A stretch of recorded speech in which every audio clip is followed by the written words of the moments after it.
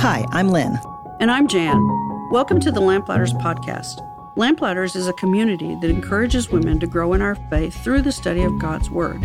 And this year, we are grateful to be on the journey with you as we travel through the Bible, following the stories of some women who have impacted our faith.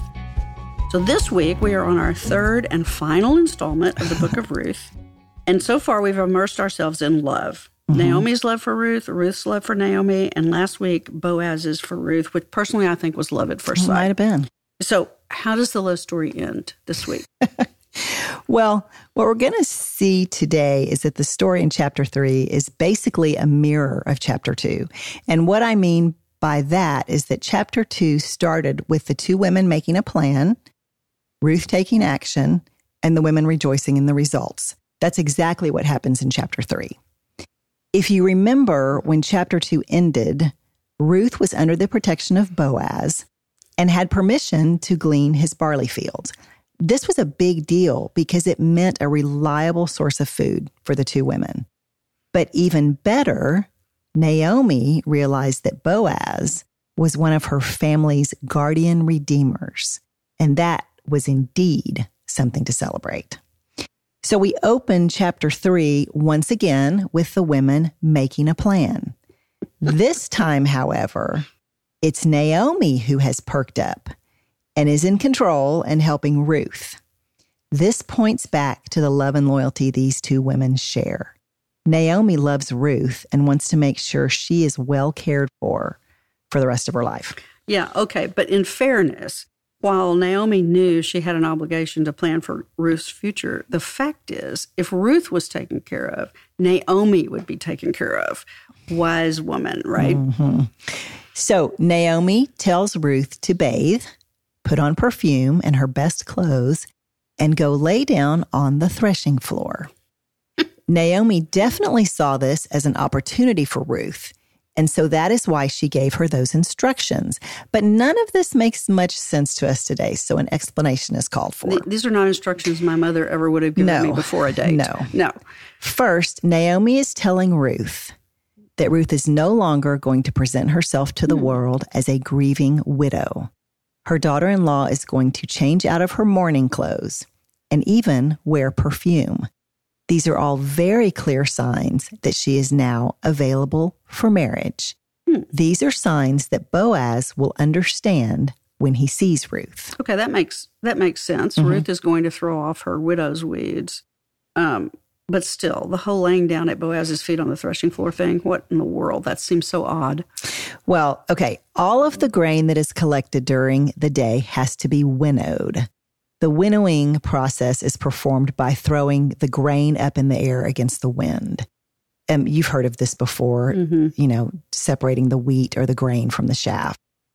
Basically, when tossed up into the breeze, the heavier grain falls back to the ground, while any chaff or leaves or debris is blown away in the wind. It's the way of cleaning it. Yeah. All the grain that is brought in has to go through this process. Now, the farmer, Boaz in this case, usually stayed all night during harvest time on the threshing floor, not only to protect his valuable grain, but to help with the winnowing. That operation was performed in the evening to catch the breezes that blow at the end of a hot day and usually continued for most of the night. And this duty is such an important part of the process that the master often does it himself. So it was known that Boaz, a person of considerable wealth and high rank, would sleep on the threshing floor at the end of the heap of barley that he had been winnowing.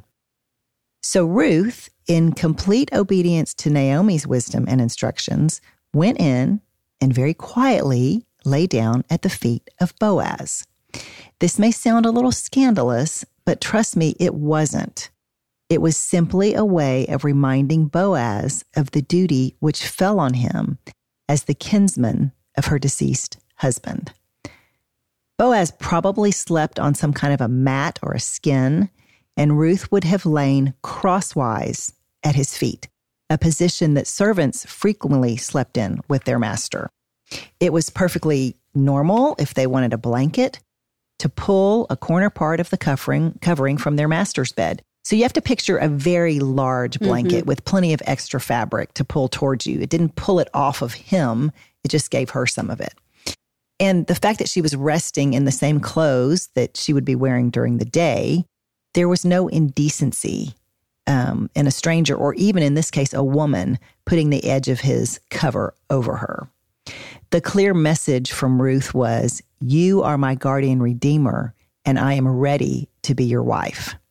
Now, there is unbelievable courage and vulnerability shown by Ruth in this moment because she has no idea how Boaz is going to react. Even though the law provided that a kinsman could buy back an estate which had been lost through poverty or death to keep the land in the possession of the proper people, the kinsman had to be willing and able to redeem it. So Ruth basically proposes marriage here. Yes. I can only imagine her heart pounding, awaiting discovery and Boaz's response. I mean, can you imagine the shame and embarrassment, not to mention the damage to her reputation if Boaz said no? Yeah, it was very brave. Oh, yeah. But Boaz reacted with delight.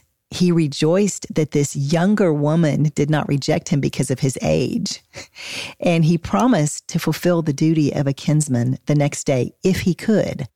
Then he sent her home with plenty of food so that she did not go back to Naomi empty-handed.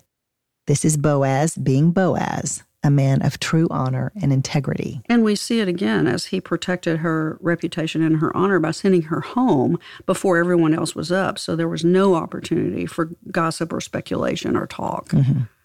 Well, what the women didn't know at the time was that there was another closer relative who was actually first in line to claim the property and the women. Boaz knew this, and he was ready to make sure that they would be well taken care of by someone. Ruth went back to Naomi, and the women waited to hear what would happen next. The way this plays out is a real testament to the character of Boaz. Knowing he wasn't first in line, he went and found the other man and then took him to appear before the elders of the town to present the case. And the other man says he wants to stake his claim.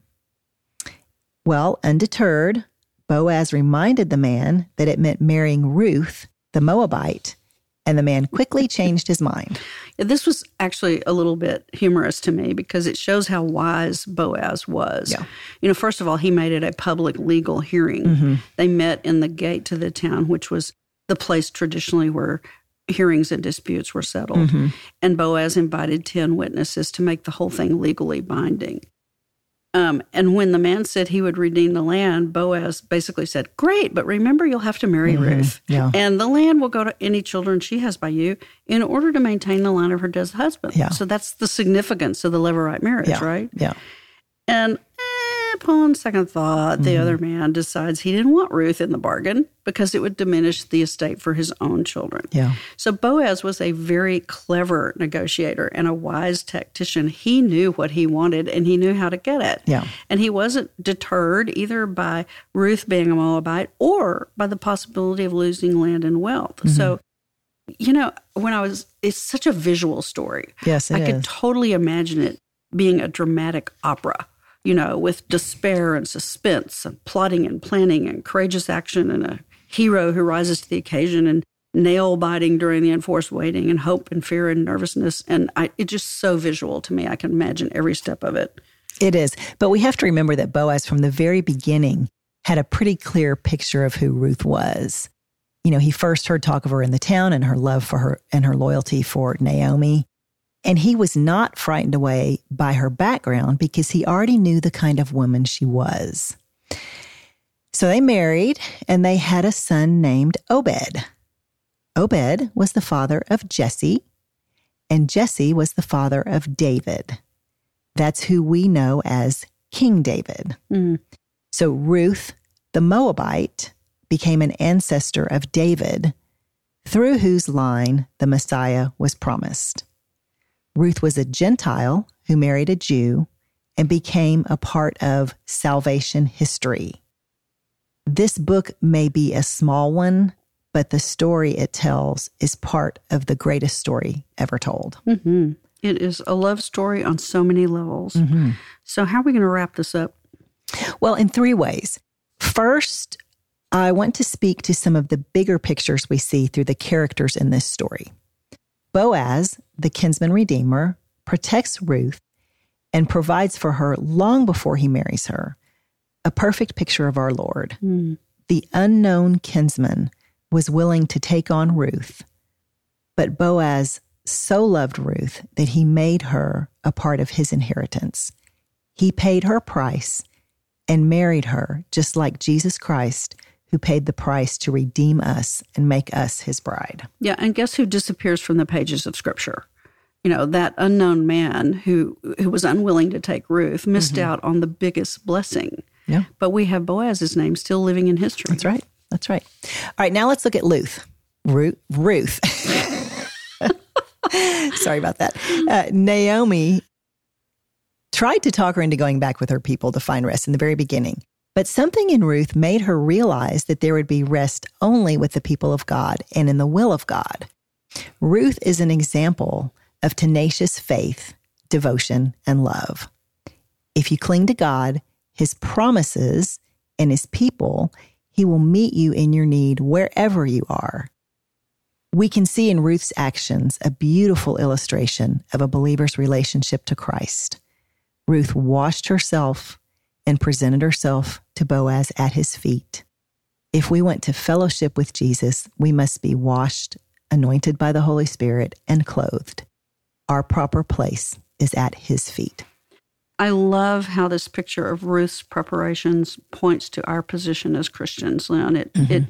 We are washed in the blood of Jesus' sacrifice so that our sins are gone. We are anointed by the oil of God's own Holy Spirit. We are set apart for his use. We are clothed in the righteous robes of Christ, and we are perfumed with the fragrant aroma of Christ himself. It is a beautiful picture. And maybe even more significant is when God selected Ruth. He chose one of the least of these as the basis for the lineage not only of the future king of Israel, but for the Messiah who would save the world. God's choice to include Ruth in the story of divine redemption shows that his grace is for all people and that no person is too insignificant to be used for his glory. It's a reminder of the truth we learned from Rahab. You know, Scripture tells us she was the mother of Boaz, and she managed to raise a godly man who, perhaps because his mother was a foreigner of unsavory reputation who found life and a husband among the people of God, he had a heart for the marginalized and a sure knowledge that the Lord is pleased by those whose faith is in him. And so both women get to play a part in bringing the Messiah to the world. And, you know, the fact of the matter is we're all the least of these. Oh, yeah, we are. All right, let's take a look at Naomi. We can see that choices she and her husband Elimelech made were not consistent with what they had been taught. They left their homeland and intermingled with the Moabites. There were consequences to this action, and eventually she was left alone with 2 daughters-in-law and a bitter heart. The tragedy in Naomi's life led her to think that God was punishing her. What we know, because we see the ending, is that he's actually on a mission to restore her. No matter how difficult the circumstances may be, the only place for God's people is in the will of God. What a beautiful picture of redemption we see in Naomi when her hard heart is turned back to God through Ruth's love and loyalty, and her family is restored. The overarching story here is one of redemption. The story started with death and a funeral and ended with marriage and a birth. All throughout, we see the grace of God and how he uses ordinary people and ordinary circumstances.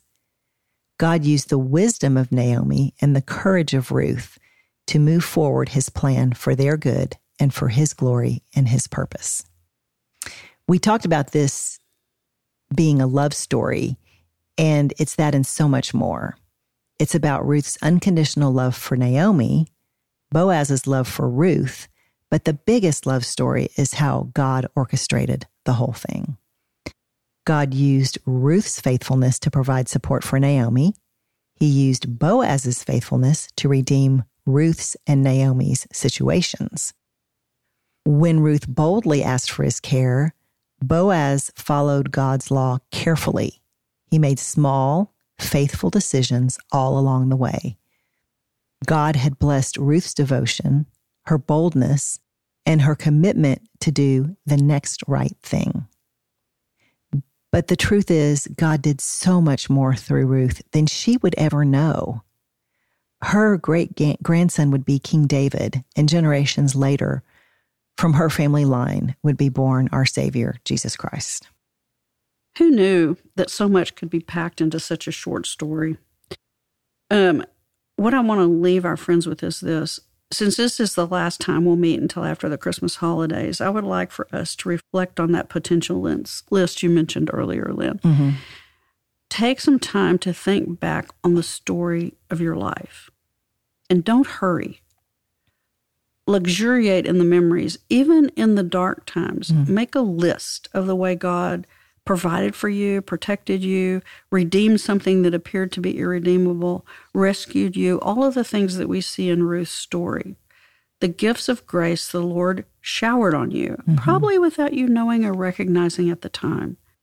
I think that will lead every single one of us into a deeper appreciation for the greatest gift of love and grace, whose birth we celebrate this season. Yeah, there are so many lessons in this book that we barely scratch the surface. We can see that there is no situation that is too big or too small for God to care about, and He's just waiting for us to surrender to Him. We know that every person is precious to Him and worth saving.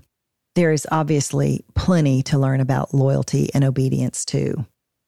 I will say that the thing I kept going back to was the idea that there are no small decisions with God.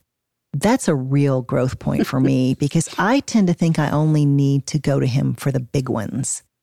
And I want to challenge our listeners and myself to practice taking everything to God. He's promised to give us more than we've ever asked or imagined, but we have to let Him. It's true. And as the story indicates, we never know which decision is small or which decision is big in the present moment. That's right. Until next time,